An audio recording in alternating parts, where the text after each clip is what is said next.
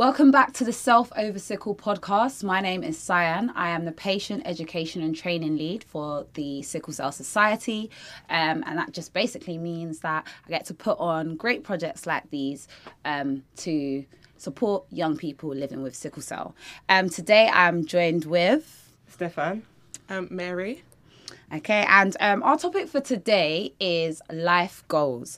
But before we get into that, I just want to remind you all that we do have an event coming up on March the 26th. It will be in Croydon. It's our Self Over Sickle launch party, and it's a chance for you to get to meet the team and find out a bit more about this project and how you can get involved.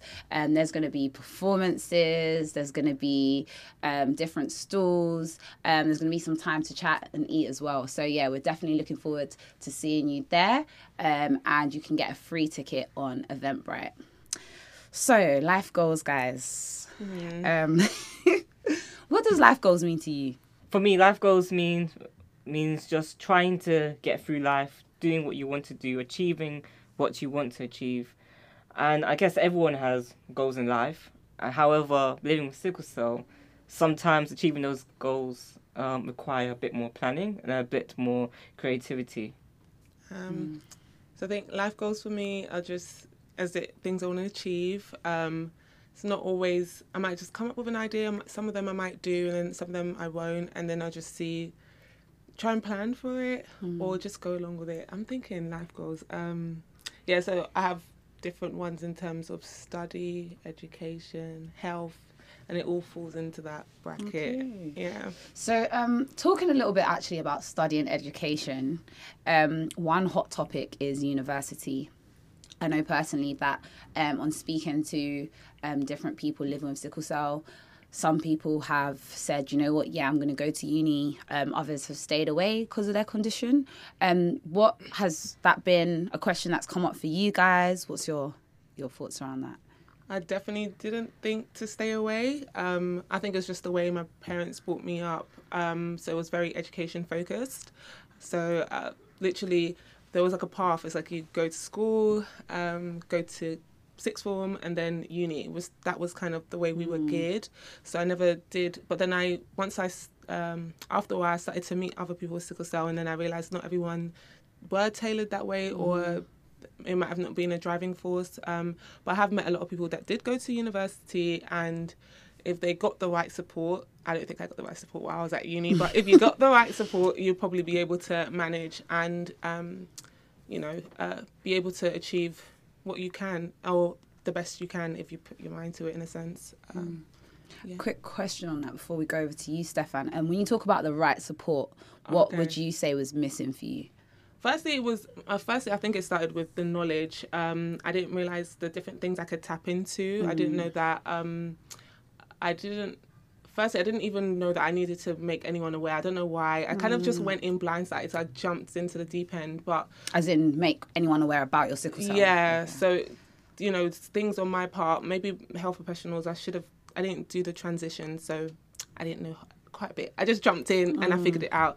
But support in terms of, isn't it DSA? Yeah, so the DSA team, and letting them know about it so they can liaise with my tutors, also liaise with the hospital. I'm not sure if they do that or... Point is, just making sure that the right people know, and then if things do come up, as in admissions and stuff, they could be the mediator in between that. And then, because I remember I was mainly just speaking to... Who was I speaking to at the time?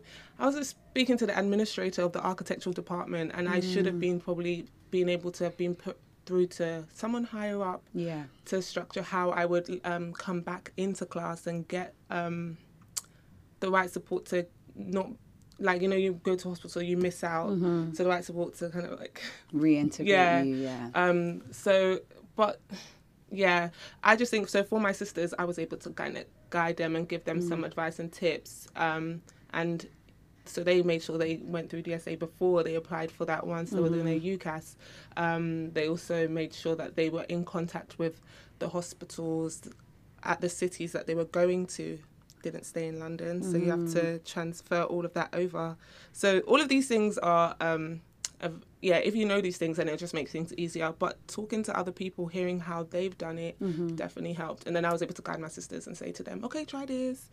And then they learned, well, the middle sister learned from me, and then she was able to give more information to the younger sister. But sometimes it's just knowing, or hearing someone to say something to, So just talking about DSA, for anyone who doesn't know, just to be clear, we're talking about disability support allowance. Yeah. And having funds to help you with your condition whilst at uni. Yeah, but and they do more than that, thank goodness. Yeah. So they'll even tell you about counselling. I mean, Right. how's DSA in yours? Because I know it's quite similar in most unis, but there's... So DSA Yours would be closer. looking at what travel support there is for you, looking at trying to get a laptop for you, looking at how your exams should be set up. Do you need extra time? Do you need to have breaks?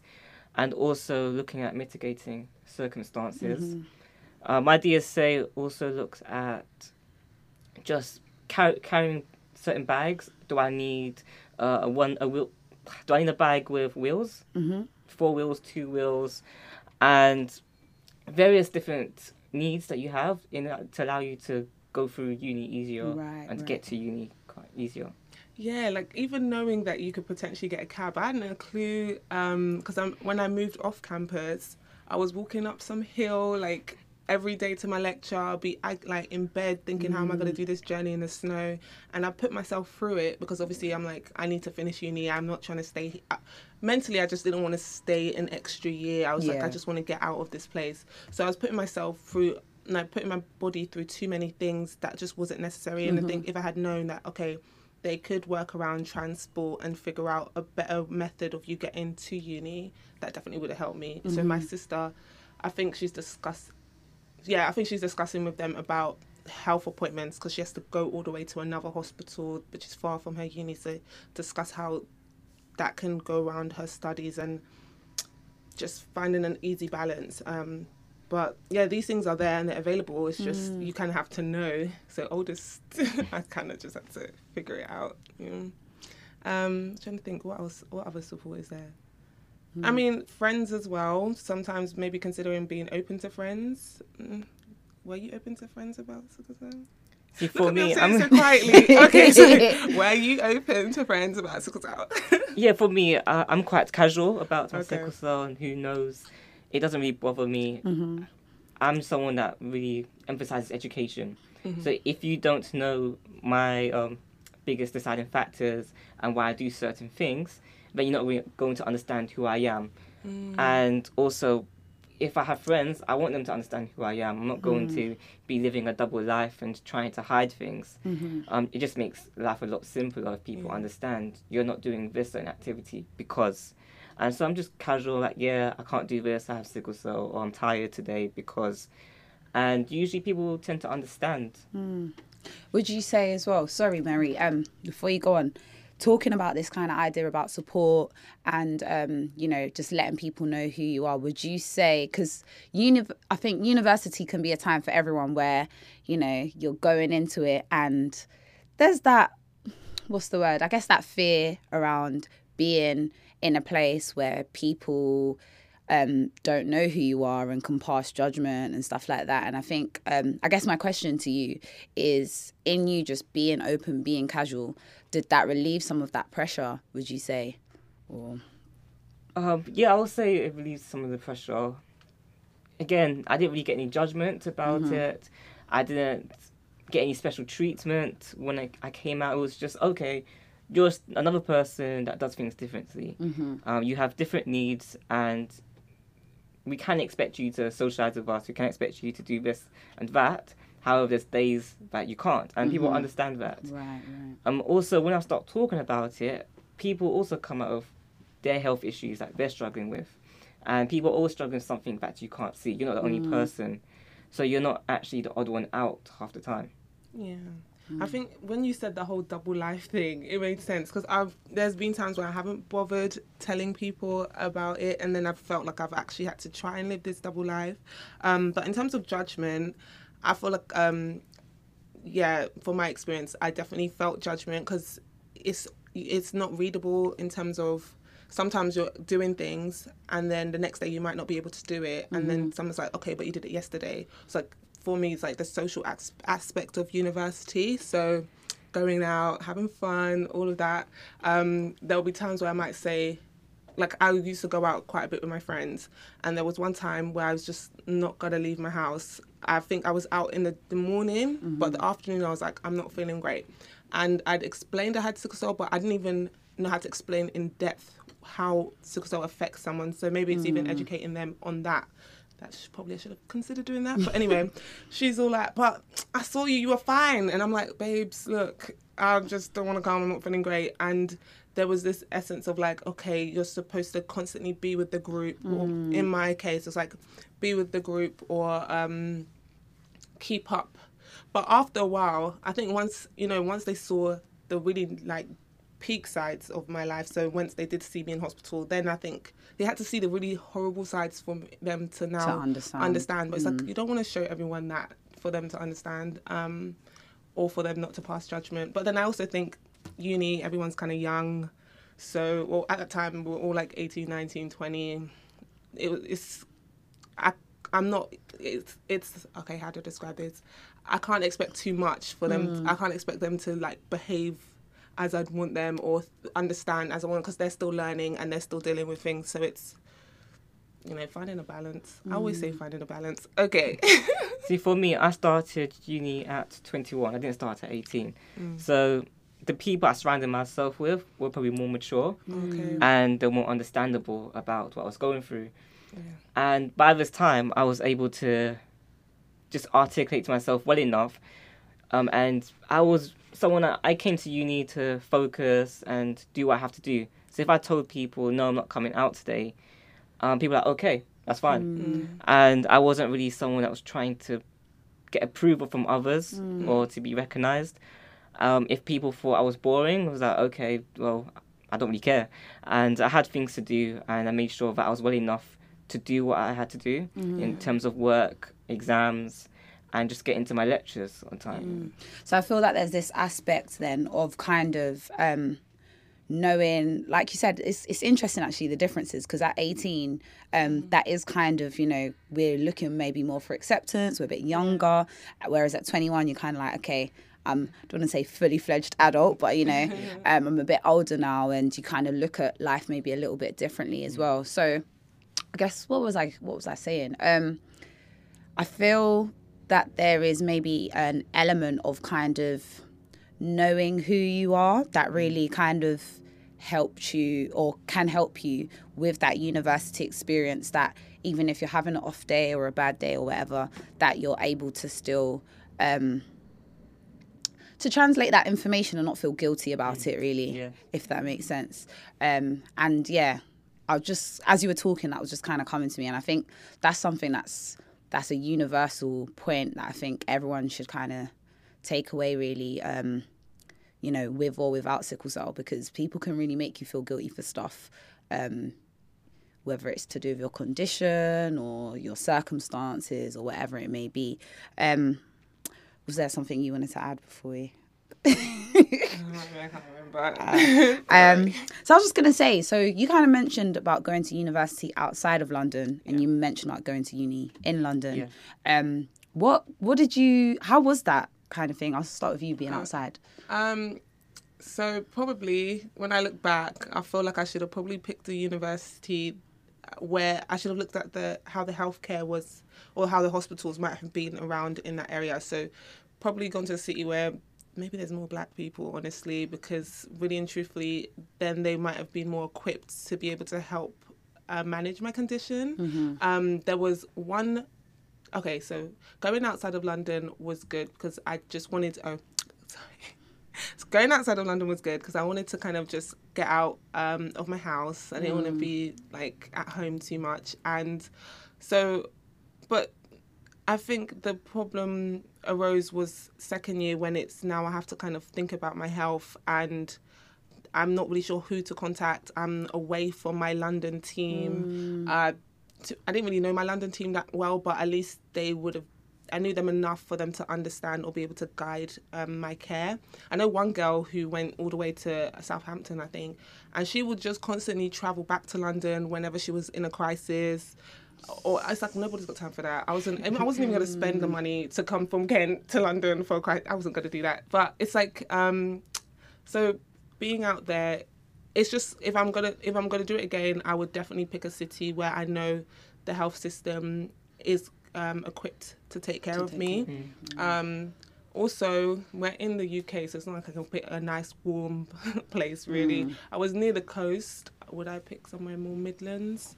Maybe. I don't know. Or more south. No, I wouldn't go too far up north. Yeah, that's something I said I wasn't going to do, because I was looking for far places, but all the nice universities were too far up north for me to be bothered with. So it's more so being sure about whether the GPs and the hospitals can actually handle my care. Because it's not, I'm studying, but if anything were to happen, I would like to be sure they can take care so I can get back to my studies. The point is, when they can't take care of you properly, it just takes you down another whirlwind of trouble, unnecessary stress, to be honest. Yeah. So kind of finding that balance between somewhere where you can self-develop and get your studies, but at the same time, self-preserve and keep your health in check. Okay, cool. And Stefan? So for me, I chose to stay in London. So my biggest sort of deciding factor was my energy levels. Right. And I realised if I left London, I would have to work to pay whatever rent to stay in student accommodation or flat. And I realised that for me, I can't work and study at the same time. I can only really focus on one. My energy doesn't allow me to do both things. And I really wanted to make sure that going through uni, I was getting my degree and not risking a crisis. Because in the past, my education has kind of slipped where I'll go into a crisis and I'm missing weeks and weeks of school. My grades haven't been as good as they could be. And I thought to myself, I'm not risking that with university, especially since I'm paying £9,000. I really need to come out with the best grade possible. And for me to do that was go somewhere where I can stay at home and I don't have to worry about other extra obligations of going to work and travelling here and travelling there. I don't have to worry about where I'm getting my care. And again, going back to the hospitals that we choose, I can rely on the hospital I went to, I could rely on the GP that I go to. So it cut out a lot of stress that I would have had to go through if I was moving out of London. And plus, I don't drive myself. And so travelling back on public transport back into London would have been even more stress. So for you, staying closer to home or staying at home, did you feel disadvantaged in any way compared to maybe your peers or? No, even staying at home and living with my mum, I still have quite a lot of independence. I have quite a lot of freedom. My mum allows me to go out with my friends, do what I want to do. And so I don't feel restricted in that sense. And I can always go back home and just relax and chill out and not worry about having to travel in an area where buses don't run every 2 minutes like they do in London. So I had that sort of comfort knowing no matter how late I am out, I can always get back home safely. Right, So, okay. So some of that, I guess, as well comes with living in London. There might be some people who aren't in London and maybe further afield who feel that they have to stay close to home to go to university. What advice would you kind of give to someone who is thinking about going to university when it comes to things like, you know, where they should go? I think just weigh up your options, pros and cons. Weigh up your options, pros and cons. But I do think that if you did want to travel or go somewhere else, that you shouldn't say you're not going to do it, in a sense. Because then I also start thinking about, let's say you want to like move to another country in life, you still be weighing up the pros and cons, and potentially you can. It's just making sure that more so in an area that they have specialists or they have healthcare professionals that can help you. And then if you are in a position where let's say studying, because I remember I picked up some like easy work where it's like maybe once a week, but it did take it's like easy work where it's not going to take a toll because I did more hours than I needed to. But it was like Easy work in terms of employment. Yeah. Okay. Sometimes you can work at your university, but I think my one was more so at events and waitressing. But I'd say more so pick up work at your university, or more so, yeah, just easy, quick work if you needed to make up funds. But there is always support. Sometimes you just have to like look in the right places. Yeah, and because some options is like if I stayed at home, I knew it might have been a bit. There would be the tension between trying to grow up and be independent, but still having your parents. Because I'm like an African household, first child. I'm not sure how that would have really worked. So I knew, because there are some people that just feel like no, they want to go out. So yeah, if you are and you think you're gonna do it, just try and weigh up the pros and cons, and it's also just making sure that the place you're going to go, the health professionals are decent. I think Birmingham is a place that I always say. Another place in Manchester, I'm guessing. I haven't checked out Liverpool too tough, but it's major. The main big cities I'm thinking are the ones that you'll have the best chance at in regards to like moving to a different city and having a decent healthcare support system. Okay. Yeah. Jason, thank you. And Stefan? For me, I think it's important to understand the university you actually go into as well, because lots of different universities have different policies on extensions, extenuous circumstances, and also every disability department, they have different options for you. For example, one university might allow you to have a certain amount of extensions on your book loans where other unis wouldn't. And my university was very good. They had a lot of contact time with the teachers. They understood that a lot of people would be leaving the university because it was mature students. So people had kids, people came with disabilities. So they were able to accommodate everyone. Right. And for me going into hospital and coming out, they were very happy to help me out, give me the extra time. They understood what I needed and they were able to provide it with no problem. So it's important to go around to the different universities, speak to the disability departments, find out what they can do for you, how much contact time do you have with the teachers, and also even getting to know your personal academic tutors and, just explain to them that this is what you struggle with and just asking them what options are there for me.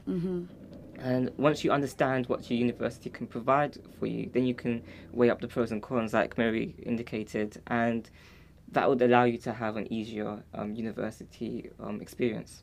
Okay, well, thank you very much, guys. I think if anybody is out there who is maybe thinking, do you know what, I've got a similar experience or a different experience, or have gone to university maybe further up north, and have things they'd like to share, do leave them in the comments. Do let us know. And we'll take it from there. So, SOS shout out. SOS shout out. Yes. So there's a music artist by the name of A Star. His music video is coming out this week, and it's called Hidden Pains. So I was in the video. It was on Saturday. It wasn't too bad. It was a bit chilly that day, but we're all wearing red tops. And the meanings and the words that were in the song was quite. Most people could connect with it. I wish I could say some of the words right now, but literally, it was a very inspirational and powerful song, and I hope you guys will go and check it out. And it's definitely brought people in the community together and closer. So it's just like try and support the artists and people that are trying to raise awareness for our condition. Okay. So this song is to do with sickle cell. Yeah, and it's called Hidden Pain. So yes, he talks about really in-depth stuff that, I've been through, and I'm sure other people would have definitely been through as well. So yeah. Okay, so big up A Star on that. Yes. And we'll be sharing that on our Instagram as well. And if you've got something that you'd like us to shout out on the show, do get in touch as well so we can plug that for you.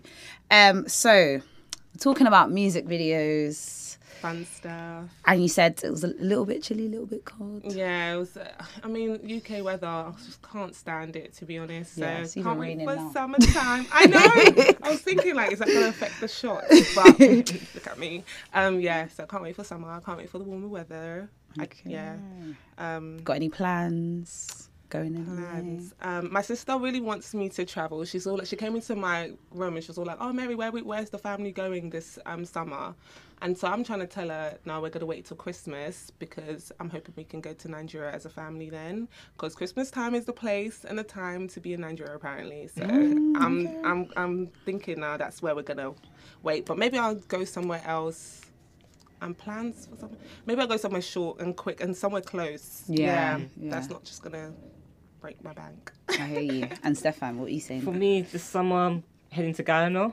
So I'm pretty excited about that. Going back to the Caribbean, gonna have some good food, good weather. Yeah, Some spend time proper with my food. family. Yeah.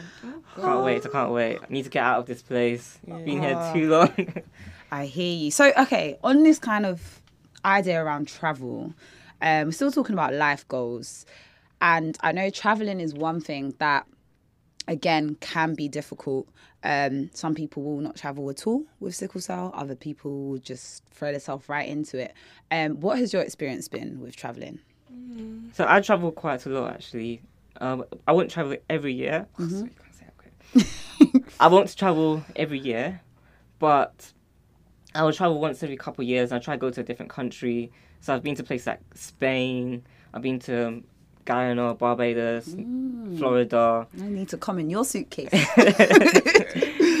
So yeah, traveling is fun. I love it, and the prep for traveling isn't too bad. Some people think I have to do this, prepare for this, organize this.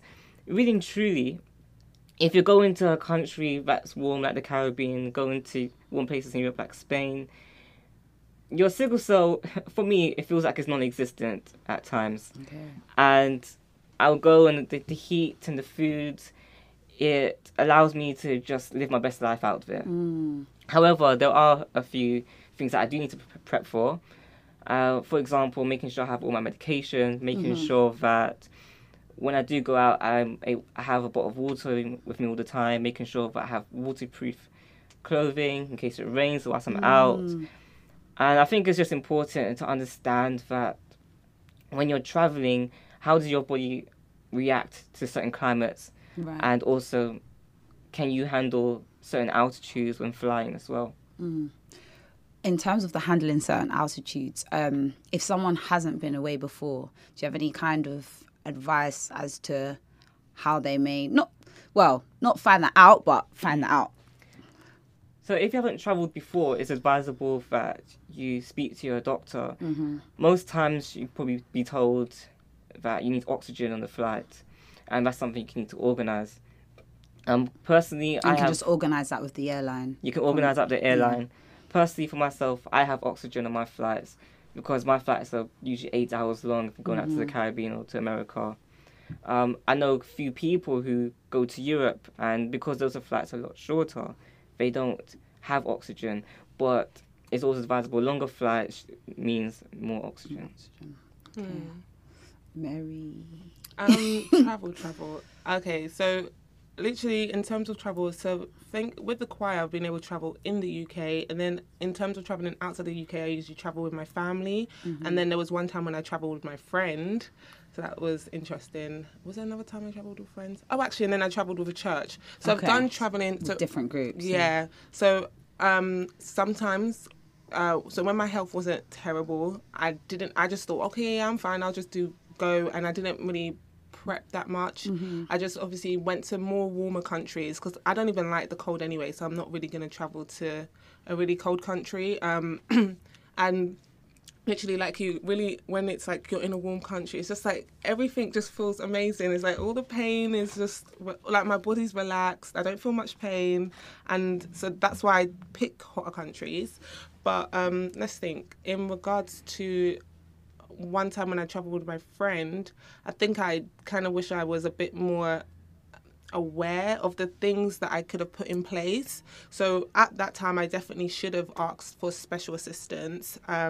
Because after that point, I did always ask for special assistance, and that's kind of when you go to you tell the airline, or whenever you're doing your tickets or whatever, you say to them, oh, you click for special assistance, you get it, they'll come with a wheelchair or maybe this like big buggy thing where everyone can get on, and then they'll take you to the flight. And the great thing about it is that you get to like skip ahead of the long queue, go through the shortcut.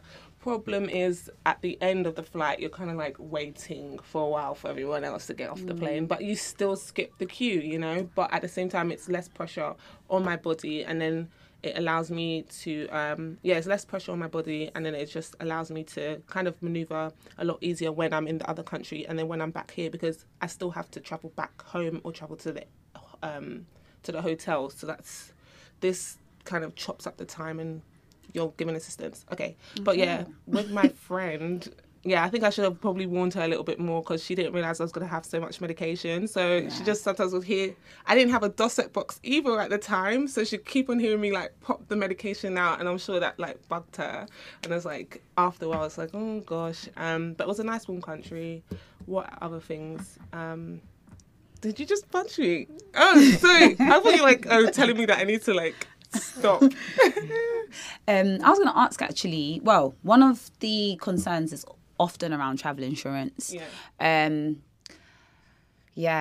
has, you know, is travel insurance something, because again, with sickle cell it's quite expensive. Have you guys found the same kind of thing? And any travel insurance? I don't do proper travel insurance. I don't think I'm gonna. Oh, but that's me. Okay, yeah. So I don't do proper travel insurance. I'll do the one with whoever I'm traveling with, if I'm traveling with my parents, I'll do it under them. If I'm traveling alone, then I'll just do a simple one that just covers my luggage, covers any accidents. But I don't really do the one where it's extensive. But that's only because of all of the medical. This sounds so bad. Okay, it's more so because literally I have blood exchanges, and at the time I was having hospital admissions. My premium was just too much. It just wasn't cost effective. So I kind of knew I could like kind of manage myself, but I was taking a huge risk, and I wouldn't advise anyone to do this at all. But I took the risk, and I knew I wasn't going for like a month. I wasn't going for like a very long time. But yeah, if anyone does come across, if anyone knows any good travel insurance, please let me know. Good cost-effective ones. Yeah. Help Mary, guys. Help Mary. So I'm always talking about my pockets. For me, I guess that there is. Sorry. So for me, when I'm traveling, I always have to make sure that there's certain things in place in terms of having my letters, making sure that the insurance companies I'm traveling with knows my needs, and there are a few cost-effective ones out there. You just need to do your research. Mm-hmm. Yeah. Clearly, I'm not doing my research. I think, because really and truthfully, I think it depends on. I remember back before when my health was okay, I'm sure I wouldn't have to pay a crazy amount. You have to pay more, obviously, if you're having more treatment, because in case you're going to that country. It's just, clearly, I just have to kind of, I don't know. I know I like to travel. I don't know. So I guess... So I know the Sickle Cell Society website has actually your advice. And okay. So I'll look on there. Yeah. And I was going to say as well, if anybody else out there has kind of come across any cost-effective ones, or just ones that have been really good, if you've ended up in a situation and needed that support, that have really come through, again, do comment, do let us know, so that we can share with one another, and hopefully not be in situations where we're winging it. Yeah. But yeah, I hear what you're saying as well. And so we've touched on different ways in which you can kind of prepare and stuff. Do you have any kind of final tips, whether it's for flying or for once you arrive, or just even leading up to that time? I would say it's important to have letters from your doctors, and also translate them into the country you're going to. Right. I find that when I go to the airports, because of the amount of medication I'm taking, airports stop you and they start questioning you. So if you don't have any official documents saying why you're bringing this medication with you, it can make your trip a lot more difficult.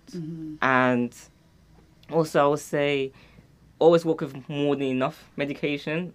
Yeah. I've been traveling at times, and it's not outside of London, not outside of the UK, but traveling outside of London, and I thought to myself, okay, this amount of medication should be enough for the amount of days I'm going, and it hasn't. Right. And those times have been a bit sticky. So I would say make sure you have more than enough.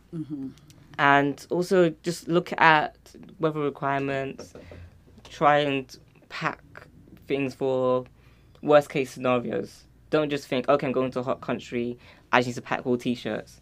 Sometimes you might have a situation where you're caught out in the rain in the country you're going to, and you're only in a t-shirt. So try and make sure that you're walking with extra clothes and that you can mitigate against these worst case scenarios. Yeah. Right. Well, there was one more thing that came to my mind, and it just... Sleep. Yeah. It's really just wandered away. That was it. Okay, so coming back to the theme of life goals, would you encourage people to travel, and if so, why? I definitely would. You would, yeah. Yeah, I'll definitely go traveling, enjoy the world, experience new things. I think it's important to try and just get out of the sphere you're in. Let me say that properly. It's important to get out of the sphere. The sphere. It's tricky. Bubble. Let's say bubble. Yes, it's important to get out of the bubble that you're in, and just to meet new people, see the world, see what's happening, see how other people live. And of course, it allows you to just experience different climates and learn more about your body, understand how your body reacts in this environment compared to this environment. And also, it gives you that opportunity to just look at the options in terms of food. Different cultures have different foods, and what works for you in this culture. And you might try and add it to your meal and switch up things, and it just adds a bit more like fun to your life too. And of course, everyone wants something to talk about, and if you're always stuck in London, it's like don't really have much to talk about. It's the same old. So yeah, definitely I would advise people to travel. At first I probably would have been like, let's say maybe last year I'd have been like, oh yeah, and don't travel to cold countries. But I know a couple of girls from my local hospital, they went to like France a couple of weeks ago and went skiing, and they all have sickle cell. So it's like, I mean, I'm sure they're probably feeling it, but they still wanted the experience. And sometimes you make that judgment call. So, you know, yeah, sometimes you can make that. But for myself, I'm not going to like really cold places. I don't care that much. But I like going like to hotter places, and I've noticed the different experience I've had there. Like going swimming there, it's very nice. So snorkeling, you know, but not everyone likes swimming, but I love snorkeling. So yes, and just the different, the views, the culture is just amazing in different countries. I think it's more experience. It just opens your eyes up more. So I would advise if you got the time, you got the energy, if you've prepared yourself, and then I think it's worth doing. I don't know who wouldn't want to travel. Yeah, I don't think. Imagine if you don't want to travel. Well, guys, let us know. Do you want to travel? Is it something that you've been thinking about but maybe haven't done for any particular reason? The girls from your local hospital, they need to let us know about that French experience, the skiing and how that was. And they took some amazing photos, and her hair was just on point. I was looking at everything. I was like, girl, you got that shot well. So yeah, but I'm sure the experience was great too. No, it sounds good. It sounds good. Well, thank you guys for sharing. And I hope listeners you found it useful.